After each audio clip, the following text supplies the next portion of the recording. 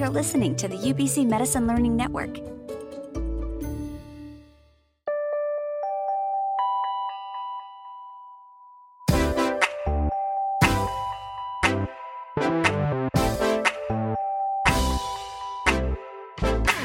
Welcome to Metamorphosis, a podcast designed to help medical students navigate their medical careers.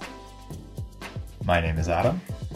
My name is Ali, and today we're interviewing Dr. Morgan Price, a family physician from Victoria whose practice focuses on underserved populations in the inner city, among many other interesting projects that he has on the go.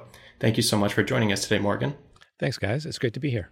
So if you could just start by telling our listeners a little bit about yourself. Yeah, so I'm a family doctor. And as you said, I work in the inner city. I do that part-time. And my practice is a mix of working in a community health center here in Victoria and doing outreach to some of the shelters in town here.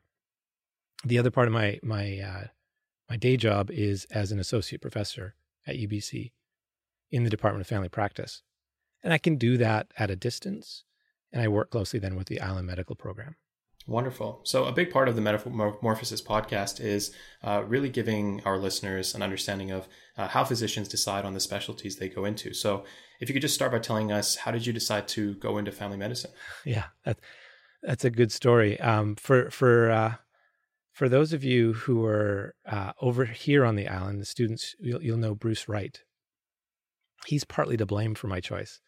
I think one of the things for me was I liked a lot of different things in medicine going through my undergrad, and Bruce was our medical director for student affairs, so I've known him for a long time. I was at the Family Medicine Forum, which is the annual general meeting for family medicine in Montreal, and I went out to dinner with Bruce and several other family doctors, and it was kind of that moment that I realized these are the kinds of people that I could work with. And I ended up waking up the next morning and writing my CARMS letter. I've been struggling with my CARMS letters for ages. And I just wrote it the next morning in Montreal, and it was done, no problem. Off I went. So I went from like whatever it was, 24 or 26 different CARMS applications across 3 different specialties, just to only family medicine.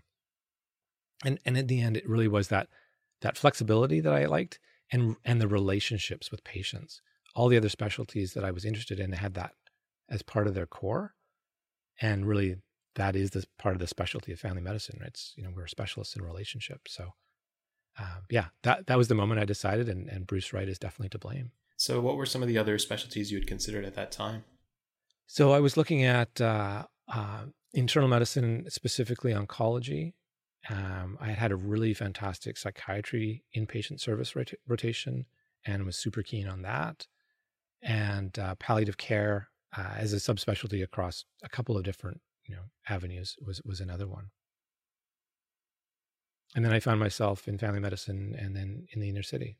And what was it about that night, or maybe more generally in the whole process of you deciding on a residency program, that led you away from something like internal medicine or another specialty, and specifically towards family practice? It's a good question. I don't want to sort of say it turned me away from the others. I think it just turned me more towards the culture of the people that I was working with. I think as a family doctor, there's a lot of roll up your sleeves practicality work that happens. There's a bit of an independent flair too, right? We sort of work in small groups, and although that's shifting, and I've certainly worked with lots of teams over the years, and then just to see the variety of the people that I was looking at, seeing what is their practice, and geriatric medicine, in inner city medicine, hospital, not hospital, maternity, end of life, like the whole spectrum. It was really cool. And then also doing some of the academic side, lots of the teaching, and then looking at some of the innovation and research, which is ultimately where I've spent a lot of time. And I think the other part to me at the time, family medicine was undergoing a bunch of change. And that was kind of interesting for me to be involved in the change. So I've actually spent a lot of my time in different places being involved in how do we change primary care. And that's been cool. So speaking kind of on the topic of change, could you maybe tell us about what residency was like when you were going through family medicine? Yeah, so I was at St. Paul's Hospital. Many of the UBC students will know that Vancouver-based hospital. It was really cool. It was a great, it still is a fantastic residency site. And the first year was a bit more rotor, different rotations through the hospital. But more than half of my residency, I was connected into a practice where I was there pretty much half time. And so talking about relationship, I was able to really connect with and feel like I was the doctor for patients. Now, they knew Dr. Andrew was their doctor and had been for 30 years, but I was able to develop the relationships as well. And that was really, really cool, as opposed to jumping in, seeing somebody once, and then, okay, on to the next thing. I saw people for 2 years straight, and that was huge. It was huge for me. St. Paul's is a really cool hospital. The culture there was very inclusive in so many ways, and didn't feel like a big tertiary care center. It still felt very community oriented, and that was great as well. I ended up staying at St. Paul's for several years afterwards, both as teaching faculty in the residency program, and also was the medical director for family practice inpatient services for Providence Health. And so, yeah, definitely a place that I really liked. It wasn't like I couldn't wait to leave. I stuck around for quite a while. So you mentioned you were involved in some other roles associated with family practice and the family medicine residency program. Have you noticed that the family medicine residency has changed since your time in it? Absolutely. We had 6 sites when I was a resident and half the number of residents. Now we have 18 sites and double the number of residents. So it's a much bigger organization, and and we have more international medical graduates, and the diversity of opportunities is huge. It's awesome, and very proudly just got through accreditation just last month. So we were all thrilled with that. Well, congratulations. That obviously is an incredible feat. And so what can some of the listeners who decide to go into family medicine, what can they kind of expect? What kind of experiences can they expect to have as soon as they start that residency program? I think for everybody, residency is a big jump from being a med student. There's that putting on the long white coat. For me, I was a short coat as a med student, long coat as a doctor. And that felt so different, both physically and metaphorically, right? It was like, oh, this is a big symbol. So the autonomy and responsibility goes up quite a bit. Depending on where you are, of course, you're going to have different rotations. Some people jump into specialty rotations, surgical, etc. We're trying more and more to make sure people jump into family medicine first. So you really feel like, yeah, I've landed in my specialty, in my discipline. And we've done that here in Victoria. And I think that's been very successful. So that's my hope for people, that you land and you feel like you've landed in your discipline with the people around you, right? And then as faculty, and I always look for that time when people start to get a little bit more comfortable with and shift from, I say a little bit more comfortable with the long white coat, but you shift from being a student to, okay, I'm a physician, and you've still got lots to learn, and you will always have lots to learn. I mean, how much have we learned in the last 2 weeks, 3 weeks, 6 weeks with COVID? It's always a learning process, but there's that time when you emotionally shift into, okay, I'm not a student reporting up to an attending now. I'm a physician working in a team. And when I was on the wards at St. Paul's working with residents, I was always looking to help foster those moments where that level of autonomy happens. And it's so neat to see people sort of move into that during their residency. Now, you mentioned that the flexibility of family practice was something that was appealing to you as a specialty. Could you talk a little bit about what the spectrum of family practice looks like for someone that's entering that residency program? So the spectrum of the residency program or of practice afterwards? I think it's the practice as a whole. So what kind of things can students look to be doing in a career after the residency? Because I know the breadth is pretty immense.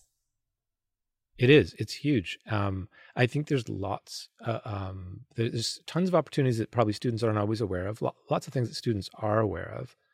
There's sort of several standard third-year programs, including a third year in Emerge. There is your office practice, absolutely, and that's sort of, I think, should be a core for all of us. And then branching out from that, I mean, you become a specialist in your practice, and you can do a part-time practice with areas of focus outside of the office.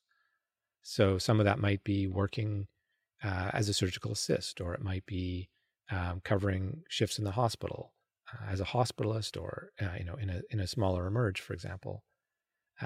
In the community, I've done lots of different things, lots of it in the inner city, but I've worked with integrated clinical teams, ACT teams. So you become a consultant to a team. As I said, I worked in the wards.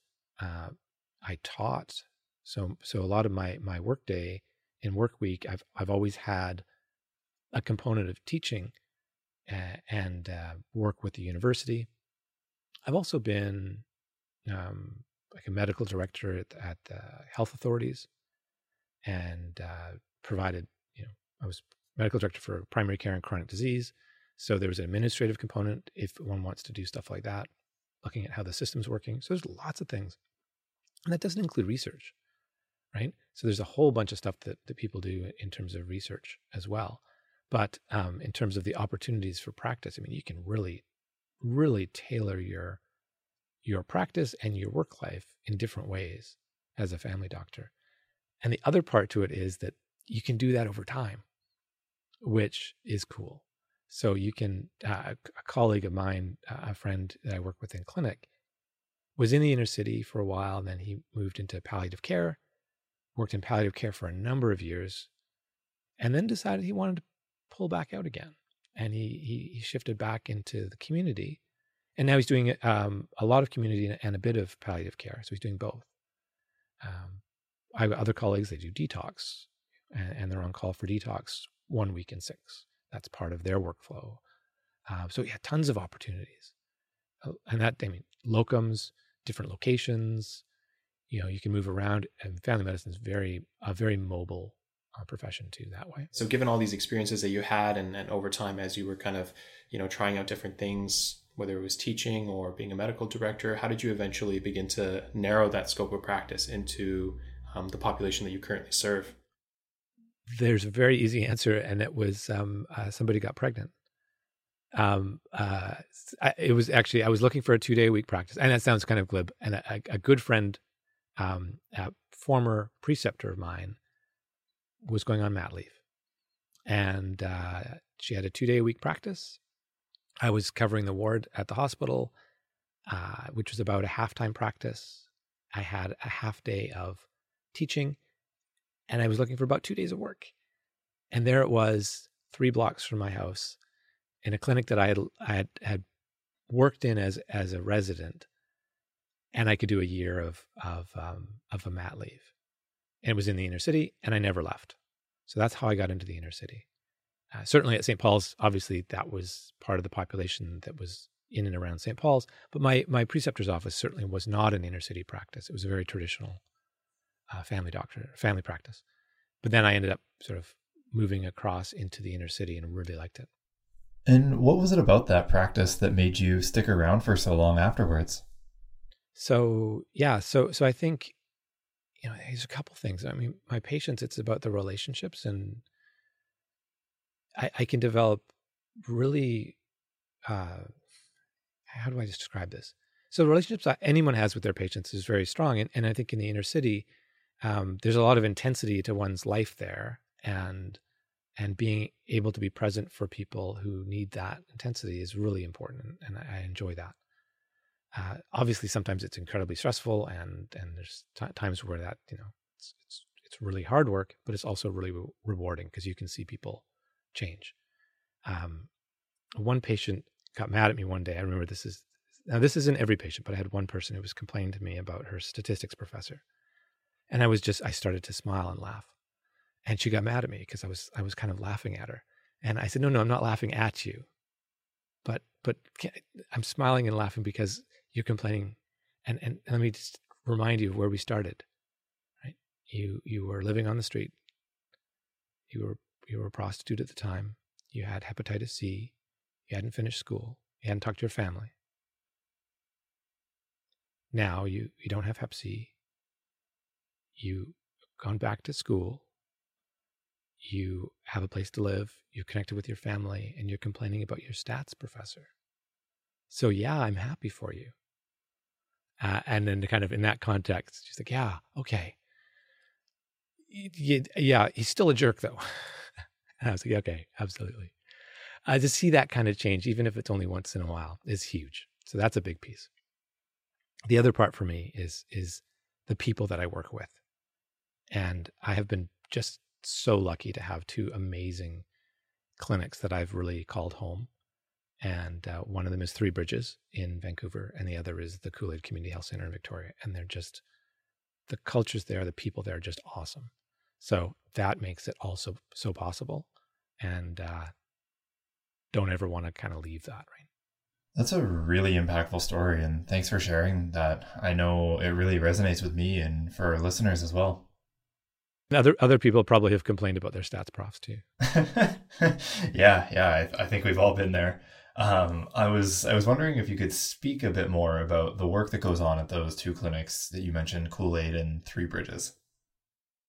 Yeah, probably better to talk about Cool-Aid than Three Bridges, just because it's been so long since I've been at Three Bridges. It's been over, almost 15 years since I left. So, but in some ways very similar. So both clinics are multidisciplinary clinics. Cool-Aid itself is a not-for-profit. It's been around for over 50 years, not in its current form. It started off sort of giving free care and I think one evening a week in the basement of a theater here in Victoria. And now it's a full clinic. We're open 6 days a week. We do outreach. We have 10 doctors part-time, and then about 2 to 3 full-time nurses. Well, it's more nurses, but full-time equivalents, 3 pharmacists, dietitian, I'm going to forget people, acupuncture, physio, our amazing front staff, our admin staff, we have psychiatry, internal medicine, and infectious disease that all come and do InReach. And we've got people in part-time as researchers. It's an amazing group. And we support about 4,500 people here in Victoria. We do things from all of your standard primary care stuff, and then a focus on our population. So we do a lot of opioid agonist therapy, HIV care. We've been running a Hep C program in primary care for years, very successful. We do, like I said, outreach to the shelters and other supportive housing.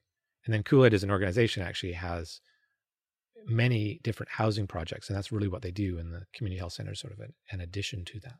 So we support those as well. That sounds incredible. So how does having such an interdisciplinary team, how much of an impact does that make to your patient population in particular? Oh, it's huge. That's the core team that I mentioned, but also then we have people that work in outreach and the people who work in the facilities. And so they're part of sort of an extended team. So there's so many different ways that helps. I often think about, trust is a really important thing as a provider, right? So, I, as a patient, have to trust my doctor. And if I don't, I'm probably not going to follow the advice or fill out the prescription or, all sorts of other things, right? Cool-Aid as an organization has such trust in our community that spills over to the rest of the team. And so I remember when I first started working there, I kind of inherited some of that and then developed my own personal trust with people, but that's a huge piece of it. And then in terms of the services that we can get to people, we can do so much more in-house and they'll trust it because it's in part of Cool-Aid versus we're going to send you up the road to the hospital that they don't trust always. And it's not to say that we've got a great hospital and everything like that, but for some of our patients, for many of our patients, it's really hard to get there. even though it's physically quite easy to get there. So being able to provide that wraparound service is just huge for our patients. From wound care to, like I said, Hep C treatment, HIV care, mental health, and we've got a mental health team that's embedded in our clinic, and it's just great. So, yeah, so it's a big thing for us. I will also add, I knew I was going to forget a couple there. We have, as far as I know, the first ever genetic counselor working in primary care in our clinic this year as part of a research study. So it's quite cool. Oh, that's really interesting. How have you found integrating the genetic counselor into your practice? How's that gone? It's good, and yet also really crazy because it's very early in the year, and then we have a pandemic. So it's a little different than we thought. But what we're seeing is support for some of our patients with mental health issues to provide some additional understanding of that combination and interplay of genetics and environment. And also some of our patients with rare disease, getting some additional support to better understand their conditions. And when we're going to expand it, because obviously this is a research project, we've never done this before. So post-COVID, we will then try to do some other chronic disease and look at it from that genetic counselor's lens. Okay, that sounds great. So obviously you've seen some success with having such an interdisciplinary team in your practice. Do you think that this is kind of a model that family practice is going to continue to move towards in the future? Yeah, I don't even think in the future. So with my other hat on as an academic, one of the things that I've been involved with is our primary care innovation support unit, which was set up at UBC and part of the Department of Family Practice. That's another interdisciplinary team. And one of the things that we've been working on is supporting the current change in primary care to look at more team-based practice. So we're working with the ministry, we're working with communities, we're working with divisions of family practice in those communities to explore things related to team-based care and how it can be implemented and implemented well. We know outside of BC for sure, and inside BC too, that team-based practice can really enhance care. It can improve the relationship that providers have with their patients. It can improve continuity. It can do a whole bunch of things, but it can also be implemented badly. So it's about that combination of implementing and doing a good job. And that's really what we're trying to do and help with. So I've been a firm believer in various kinds of team-based care, but you also want to do it right. So when it comes to team-based care, like you mentioned, what do you see as the role for a family practitioner in that huge multidisciplinary team? So I don't think it's a huge team. I think when you look at our clinic, we're big, but I think a patient's team is their circle of care. And what's really important is that team is only as big as it needs to be. And if we have more team in primary care, so in a clinic like ours, then what we're actually doing is somewhat collapsing that circle of care. So instead of going to the home care nurse for the foot care, the home care nurse for the wound care and the diabetes nurse for the foot care, you come to the clinic. And then, I think the huge advantage is that not only is it just relationship continuity and continuity management within the team and, everyone accesses the same record and all that stuff, but there's continuity of relationship across the team members. That inter-provider relationship is key. So when Anne tells me she's worried about a patient, my blood pressure goes up 20 points, my heart rate goes just skyrockets, and I know something's really wrong. And why? Because I know Anne. I've known her for 15 years, and I know she's seen tons of stuff and she doesn't get worried. And if she's worried, then I'm really worried. Okay? As opposed to somebody else I might work with that, if I don't know their threshold, I'm not sure how to respond.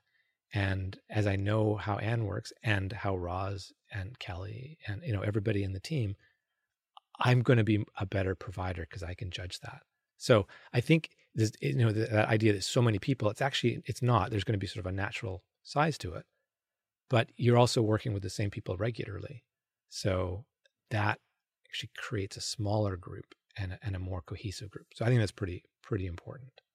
Now, you brought up obviously the recent pandemic. And so I think what Adam and I are definitely curious to hear about is how this has impacted your patient population, given that they are coming to your clinic for all of these different interdisciplinary needs. Yeah, I don't know how it's impacted because every day is different. So we had a team huddle this morning. I joined remotely.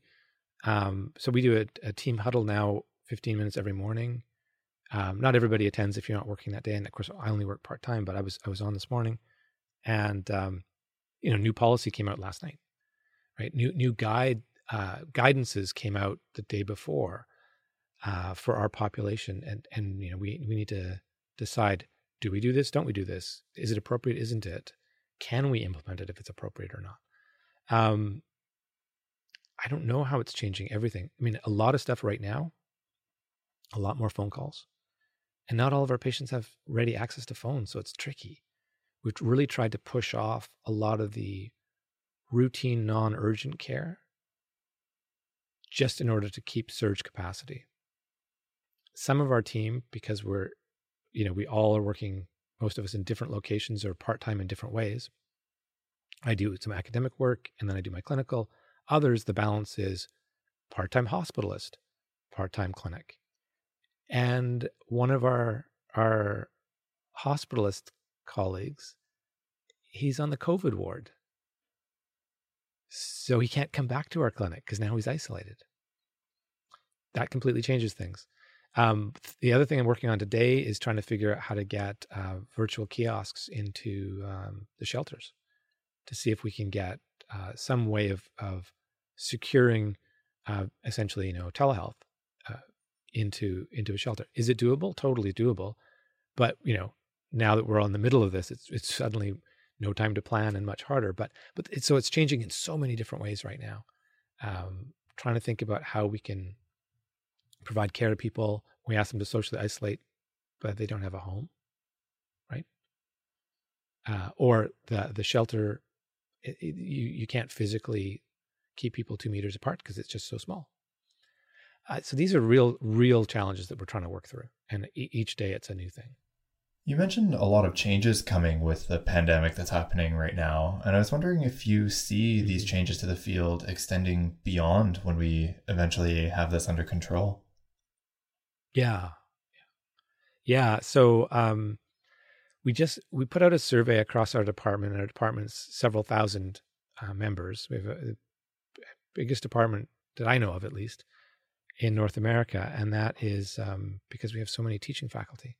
So we put out a survey last week in the context of COVID and the pandemic. And, what are your stresses? What are your concerns? And one of the questions we asked was, what do you think is going to change long term? I think one of the things that's come out, other than, say, better hand washing, is virtual care. So many people, ourselves included, are suddenly having to pivot over to virtual care in a 24-hour, 48-hour space, make the decision and off you go. But I think if this persists, which it looks like it will for a while, that'll be more routine, and people have gotten over the hurdle of, oh gosh, it was tough to figure out, but I kind of done it now. So I think that's going to be a piece of it. I think some stuff will just will float back and, oh, thank goodness we can go back to the way it was. But I do think there's going to be some of the things that we've implemented in terms of better isolation of patients that are coming in with certain symptoms and things like that we haven't necessarily done in our practices. We'll have those policies in place. And I think people will be more familiar and comfortable with virtual care. And I think our patients will probably expect and demand the convenience of it. I had a virtual visit with my doc last week. And, you're in the midst of stuff, you're checking your watch, you're like, okay, I gotta log in. And he was a couple minutes late, but, so much easier than hopping on my bike and heading up to his office and then sitting in the waiting room for a while. And that particular visit I didn't need a physical assessment. So it was perfect. Now doing that for all of our patients is going to be a very different kind of practice.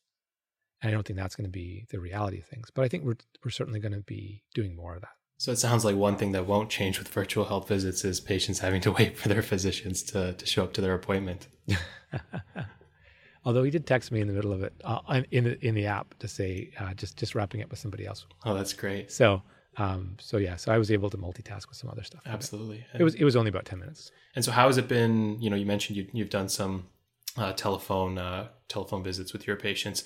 How have you found that, and what have you found challenging about it? So for me, the hard part is coordination, particularly in the shelter.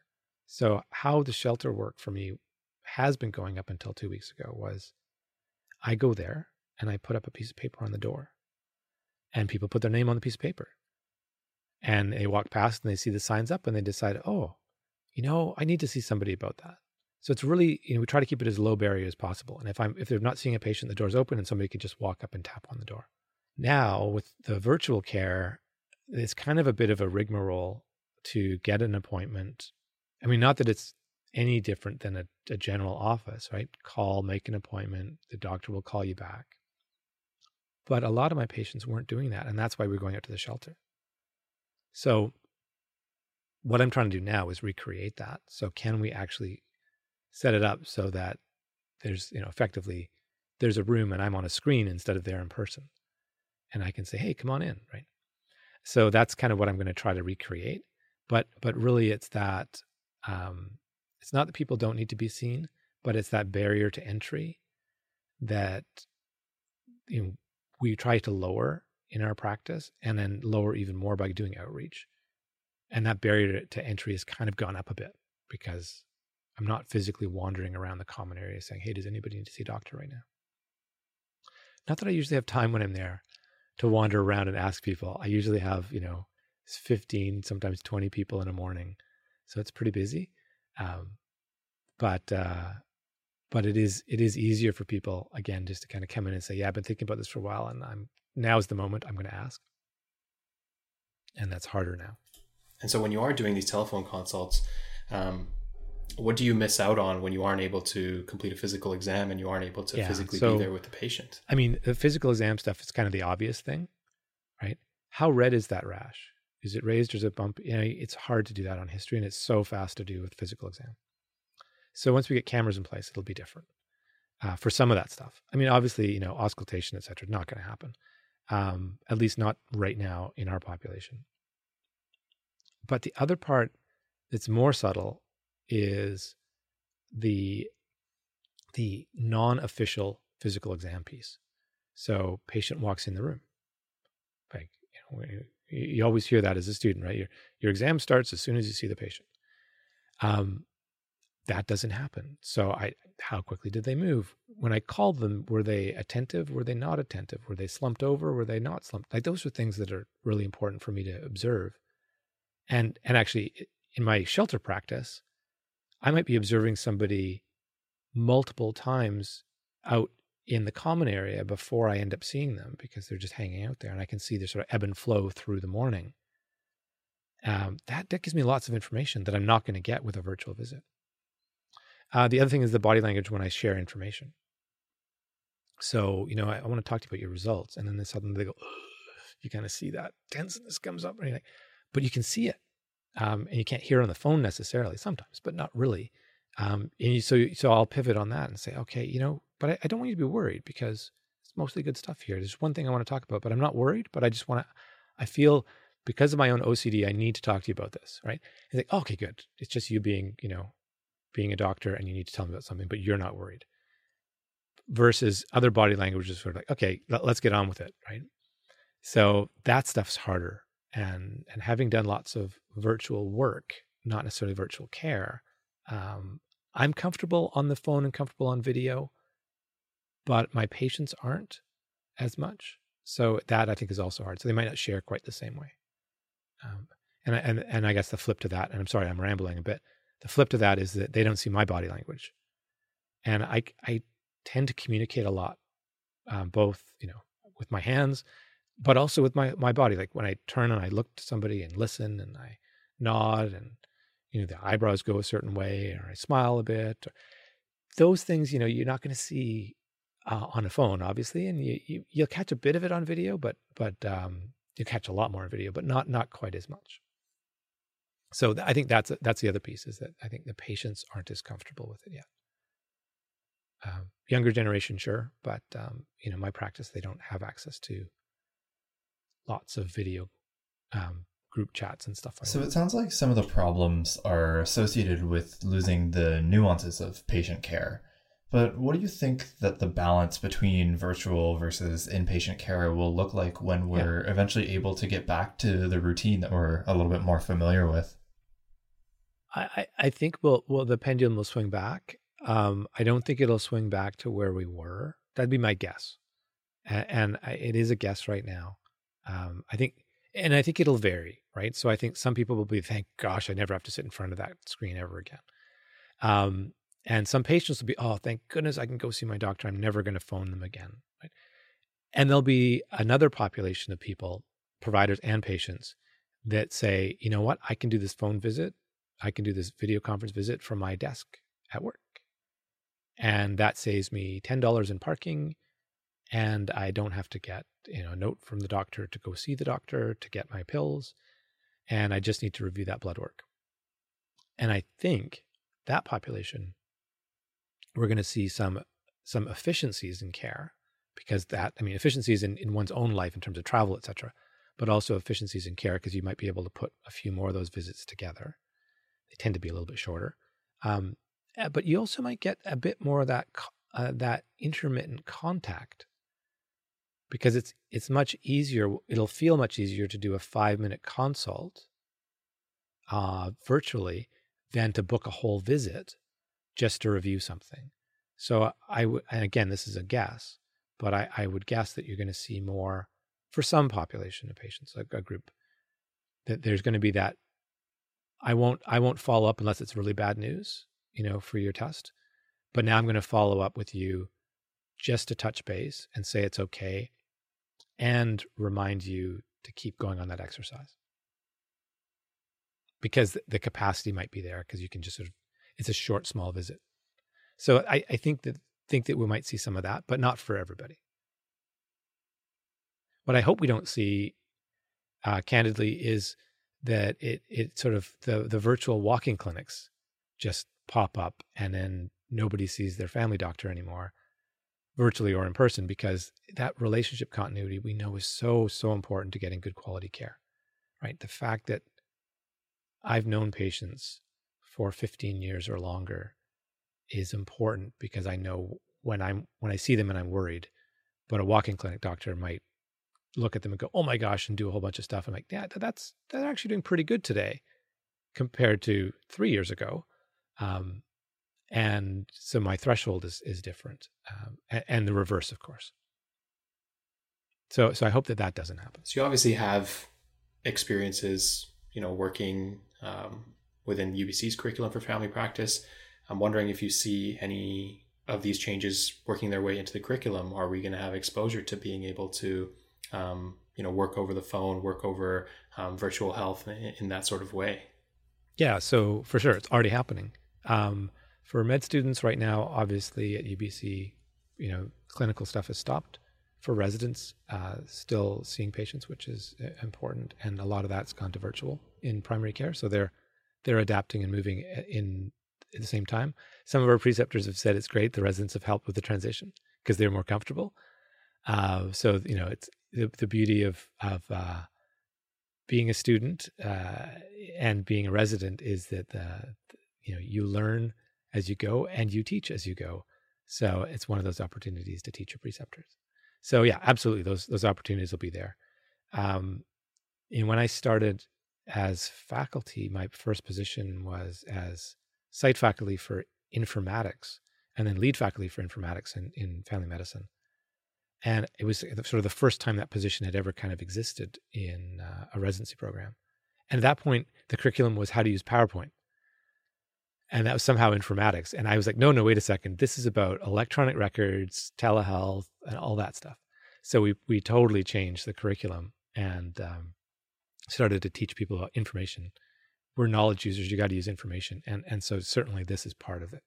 Telehealth and virtual care is definitely part of that. So given your experience in informatics, what other ways do you think that will be used in family practice in the future? I know you've mentioned telehealth and electronic medical records becoming a lot more prevalent. I was wondering if you think of any other things that are coming down the informatics pipeline. So there's a lot. Yeah. So, I mean, I didn't talk all about things that I've done, but yeah, informatics is kind of my research area. Clinical informatics, so less sort of bioinformatics, but more the clinical side of things. And there's a lot of pieces in there. And bioinformatics is huge. Don't get me wrong; it's important, and there's lots of stuff there. But from the clinical side, things that fascinate me that are going to come down, it's big data, and not so much in kind of the let's pull all the stuff off the web and start churning through big data so we can figure out, but more the big data of an individual. So if I went to my GP today and said, here are all my data points for the last 6 months, he wouldn't know what on earth to do. And it's not, I mean, I track a bunch of things because I guess I do that, but most of the data would be things like my accelerometer in my phone, the watch that I wear that also checks my heart rate many times a day, that automatically tracks my sleep patterns if I remember to wear my watch. All that stuff is coming together. Like, forget omics for the moment. Let's just think about consumer health, right? Yeah. All these consumer devices that are being attached and wearables and stuff. When that starts to flow into the clinic, we're not going to be able to handle that unless we know we've got these sophisticated tools that help interpret and surface the things that are important. So that's a big part of, I think, where informatics is going to be helping us. The other side is the between visit stuff. So there may be things that my GP wants to know about, and I don't think to make an appointment to say that, my sleep patterns have been off for the last 2 months, and my weight has dropped below a certain point, and he would never know that. But maybe in a interconnected, interoperable space, those things would trigger a recommendation to me and a recommendation to him. And so somebody, maybe not my GP to start with, but maybe one of the team members would say, hey, we just noticed that some stuff has shifted for you lately. Today, we don't even track if you got your blood work or not properly, right? So I want you to get your blood work in 6 months. There's no sort of standard mechanism to say, oh, you missed your blood work. You missed your HIV blood. Okay, that's a bad example. There is actually, there's a provincial system that's sort of manually run for HIV blood tests, but like other stuff, we don't get triggered for that. Now, in a more proactive world, wouldn't it be cool to say, oh, not only did you miss your blood work, but yeah, you're not sleeping well, you've lost weight. We know you have a history of X and Y. Let's just connect before it gets serious, right? That stuff I think is going to be really interesting. And that proactive care, that prevention and that wellness side of things will be enabled. And then when you move it to more, I don't want to say more serious, but more into the chronic disease management space, frailty and areas like that are going to be really important. So we've done some studies and worked with some industry partners around like in-home monitoring for people who are frail, in-home monitoring for seniors for safety. And you can start to pull those data together and look for patterns and go, oh, all of a sudden you are getting up 7 times a night. Rather than wait until that person is delirious with an infection in the hospital, right? Maybe that prompts a call from one of the nurses on the team to check out what's going on and realize, oh, it's the start of a bladder infection. Let's deal with that today, as opposed to in hospital, 10 days from now. That stuff's going to be huge too. So yeah, hopefully that answers your question. Absolutely. And so I know I'm going to bring up a news story that I know you're aware of, but there's a manufacturer in the States that produces smart thermometers, and they obviously track the flu on a yearly basis. And sometimes they're even quicker to track the flu than the CDC. So in terms of speaking on big data, how do you think that embracing big data can help in addressing a pandemic situation like the one we're currently in. Yeah. So not all is roses in that question, because not every patient realizes that or they maybe didn't read the description of the end user agreement that their data is being tracked in a certain way, and that's a concern. But this particular example you talked about, it's a smart thermometer that connects to your smartphone, but they upload the results along with time and location, probably some more data, to their own cloud, and they're able to do some analysis, and they're actually, with that, able to start making some predictions that, given the flu pattern, they're seeing some new hotspots for febrile illness that seems to be predictive of some of the outbreaks for the pandemic in the US. That's the positive side, of course. The negative side is that some of that data may either get breached or be shared inappropriately to the likes of other companies that are linking other data together, and suddenly you get ads or what have you, or worse. So not all roses in that sense, but there's potential there that I think is worth continuing to explore. There are ways, and we've explored some of this in our lab, of it's not even encryption, but it is fragmenting the data in ways that it is impossible to bring it back down to an individual while still answering the questions that you want to answer. So we built a primary care research network a number of years ago where we didn't collect any data, and it was really, really hard for ethics because they said, well, so how are you de-identifying the data? And we said, well, we're not. I said, well, you have to. I said, well, no, we can't. I said, no, you have to. I said, well, we don't have any data to de-identify. I said, well, no, but you're running a network. Yeah, we're running a network, but we're not collecting any data. And they went, I mean, obviously I was explaining it better. I was explaining it sort of in a silly way this way, but instead of collecting individual patient row data, we were collecting aggregate answers to questions, and we were querying at the source. So we had this distributed data network, and it's more routine now than it was then. But yeah, so we were able to query and then get summary answers back. So it was already aggregated, so we didn't have anything individualized. I think you can do that in a much more sophisticated way now. And that's where we're going to have... That's really interesting. It seems like there's a lot of different opportunities for big data and the use of informatics in a clinical setting that we might even see by the time we're in residency. So that's really exciting to hear about. Something I'm curious about from your perspective, and given your background in informatics, what might you recommend for our listeners that are looking to get a bit more familiar with informatics and big data, given the changes that we might see in the near future? So I'm wondering how students might get a bit more involved with these types of things. Yeah, it's a good question. I'm not quite sure how to answer. There's so much, right? So there's two ways to answer. So looking at what's current and getting a sense and having a familiarity with some of what's possible, playing with the tools, testing them out, looking at options as you learn clinically. That's really important. And finding mentors about how did you use that? How do you use that well? There's certainly lots of providers out there that have translated skills on paper to what I've affectionately called the electronic paper record, which is essentially it's like they've used their EMR, but it's essentially kind of like a Word document, and they hacked in bits here and there because it's convenient, but it actually breaks how the EMR was designed.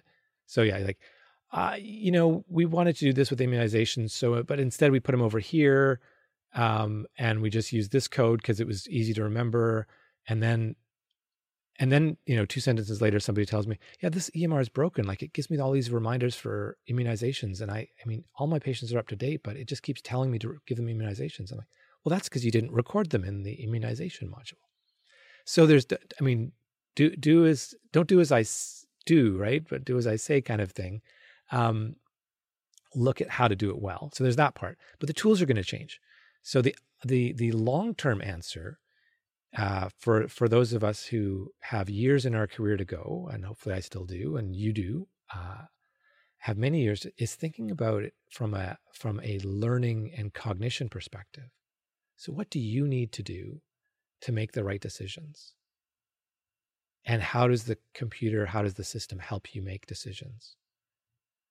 So, and that's going to change over time. The decisions are still going to need to be made. And how can you get help through the system?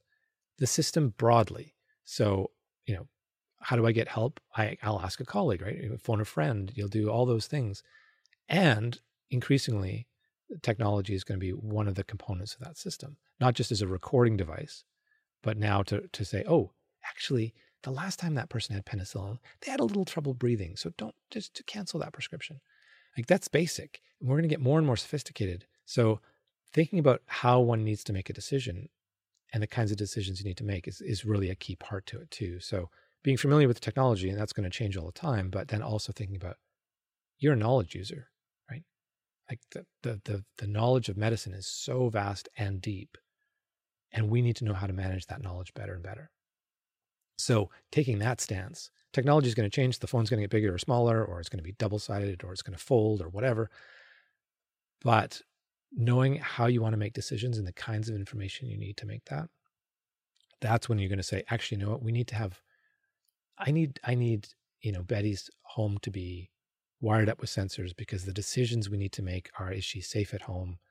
Is she sleeping well? Is she getting up in the middle of the night? Is she opening the front door on her own? So that those are the decisions we need to make to decide whether or not she can stay at home. And the only way we're going to know that is by using some of these tools. So it's about decision-making, I think, at the end of the day. So one thing that I wanted to circle back to that you mentioned very early on when we started the interview was how big of a shift there is when someone is transitioning from medical school to residency. And obviously you've mentioned that we can expect a lot of changes just from the delivery front in terms of telehealth and tools that we'll be using. But what do you think that students can tangibly do while they're in medical school to prepare for that transition and make sure that it's not as big of a jump as it may be for a lot of people? So there's a lot of transitions you're going to go through, right? So a big one being going into clerkship. That's huge. Going from a textbook to a real patient, and obviously you're seeing real patients now, but that I think is a big shift when it's flipped. So you're spending so much more time with patients. It's super exciting and it's great, and hopefully everybody who makes that shift is going to be overwhelmed, but you're also going to be really pleased to be out of the classroom and out in the real world, right? Making the shift into residency, well, there's a big point, right, where you are now a resident. It is definitely a transition over your clerkship to increasing autonomy, and then through your residency again. And it's a big shift to jump out of residency into practice. And you're like, okay, now I'm the attending. How did that happen?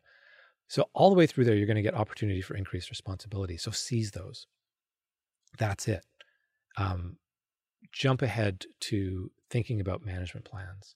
When you first start seeing patients, it's about, how do I take a history? What questions do I ask? Oh, good. There's 7 signs. How many signs are there for liver disease? Okay, I need to ask them. I remember them because I have right? You're at that stage. But whenever you can kind of jump forward a little bit and think about, what would I do if I had to make the decision? What are the options here? What's the diagnosis? What's the treatment? That helps get you there. The other one is in the rotations, you have opportunity to see patients longitudinally. Seize that. That is so important. I mean, I talked earlier about relationship. Medicine is all about relationship, right? And so being able to follow patients through trajectory, be it, diagnosing the appendicitis in EMERGE, getting up to the OR, seeing them post-op, and discharging them. Like, that's an arc that is really important. It's not just about the procedure in the middle. It's about the whole piece. That's where you get to see the change. And in family medicine, of course, you have much longer arcs typically for things. But finding those opportunities, and if you're proactive as a student, asking your preceptors, can I follow up with that person? That's huge. And as a preceptor, I love to hear that because it means you're engaged, right? And in fact, I love that question more than, so what are the 7 stigmata of liver disease? Because I'll only remember that there's 4 of them. But I'll also bend over backwards to say, yeah, actually, you know what? Let's make sure that patient comes back here. You're here For how many weeks? Great. Okay, well, I would normally bring them back in 4 weeks, but I'll bring them back in 3. That way you can see them. And then you get to see what happens. Or I'll phone you. I'll say, yeah, we got the CT scan, and let's go over it together. Like that stuff, that's where you really learn. And then you'll ask the question, okay, so what are you going to do? Right? That's where you're going to get to that next level of learning. So any advice to a student would be follow a patient and follow as many as you can. I was really lucky in med school. Some of it random. I had one patient in my first block, which was family medicine, who came in with first trimester bleeding, and worked it all up and saw her a little bit during the beginning of her pregnancy. And then she, of course, stayed with her family doctor, and I went off on different rotations. And then I eventually, say 9 months later, but not quite 9 months later, I went on my obstetrical rotation. And my first day, she had just delivered the baby. So cool to be able to see the family now, right? That was so neat. I had a paranoid patient who I saw in the psych ward who unfortunately had some other conditions I ended up seeing on the oncology ward later on. I actually saw several times in different rotations, which was very odd. And for her, she was paranoid and thought I was following her. I wasn't, but I happened to be, right? And yet that was also really important to be able to see the trajectory. So that's what I would recommend. I think that's really important, and thank you for sharing that. I know I personally found that really useful, and I'm sure those listening will as well. As we come towards the end of our episode today, I'm curious about what advice you might have for those students that have started to consider family medicine, or at least have it on the radar, but haven't quite made up their minds yet. Keep considering.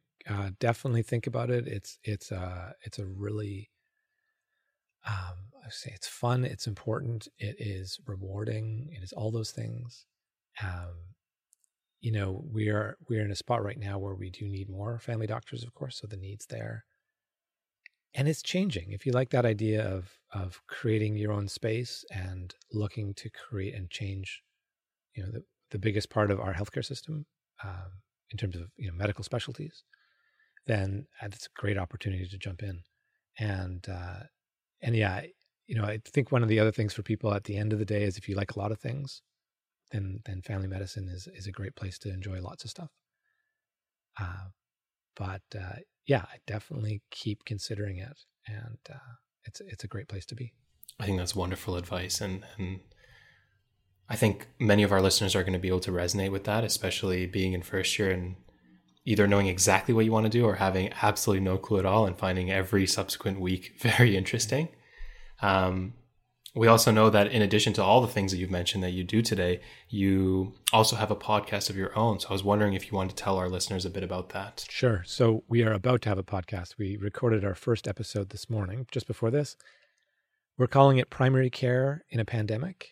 And our innovation support unit is just putting together this short series to try to look at some of the issues. In fact, some of the stuff we talked about today about how is primary care changing in the context of this pandemic, and what tangible tools you can do that you can apply in your practice today and to try to help out with all this change. So it's going to come out through the UBC MedIT network. I have the graphics done up, and hopefully once we get the first episode edited, it'll be up next week. That's very exciting. I know I'm really looking forward to taking a listen to that. Me too. And so that's all the time we have today. So once again, I wanted to extend a sincere thank you to Dr. Morgan Price for joining us virtually today. And be sure to turn into his podcast, Primary Care in a Pandemic. As for us, you can find more episodes of Metamorphosis on Spotify, Apple Podcasts, or wherever you get your podcasts. On behalf of the entire Metamorphosis team, my name is Adam. And my name is Ali. We thank you for joining us. Please take care and remember to wash your hands. Thanks, guys. It was fun.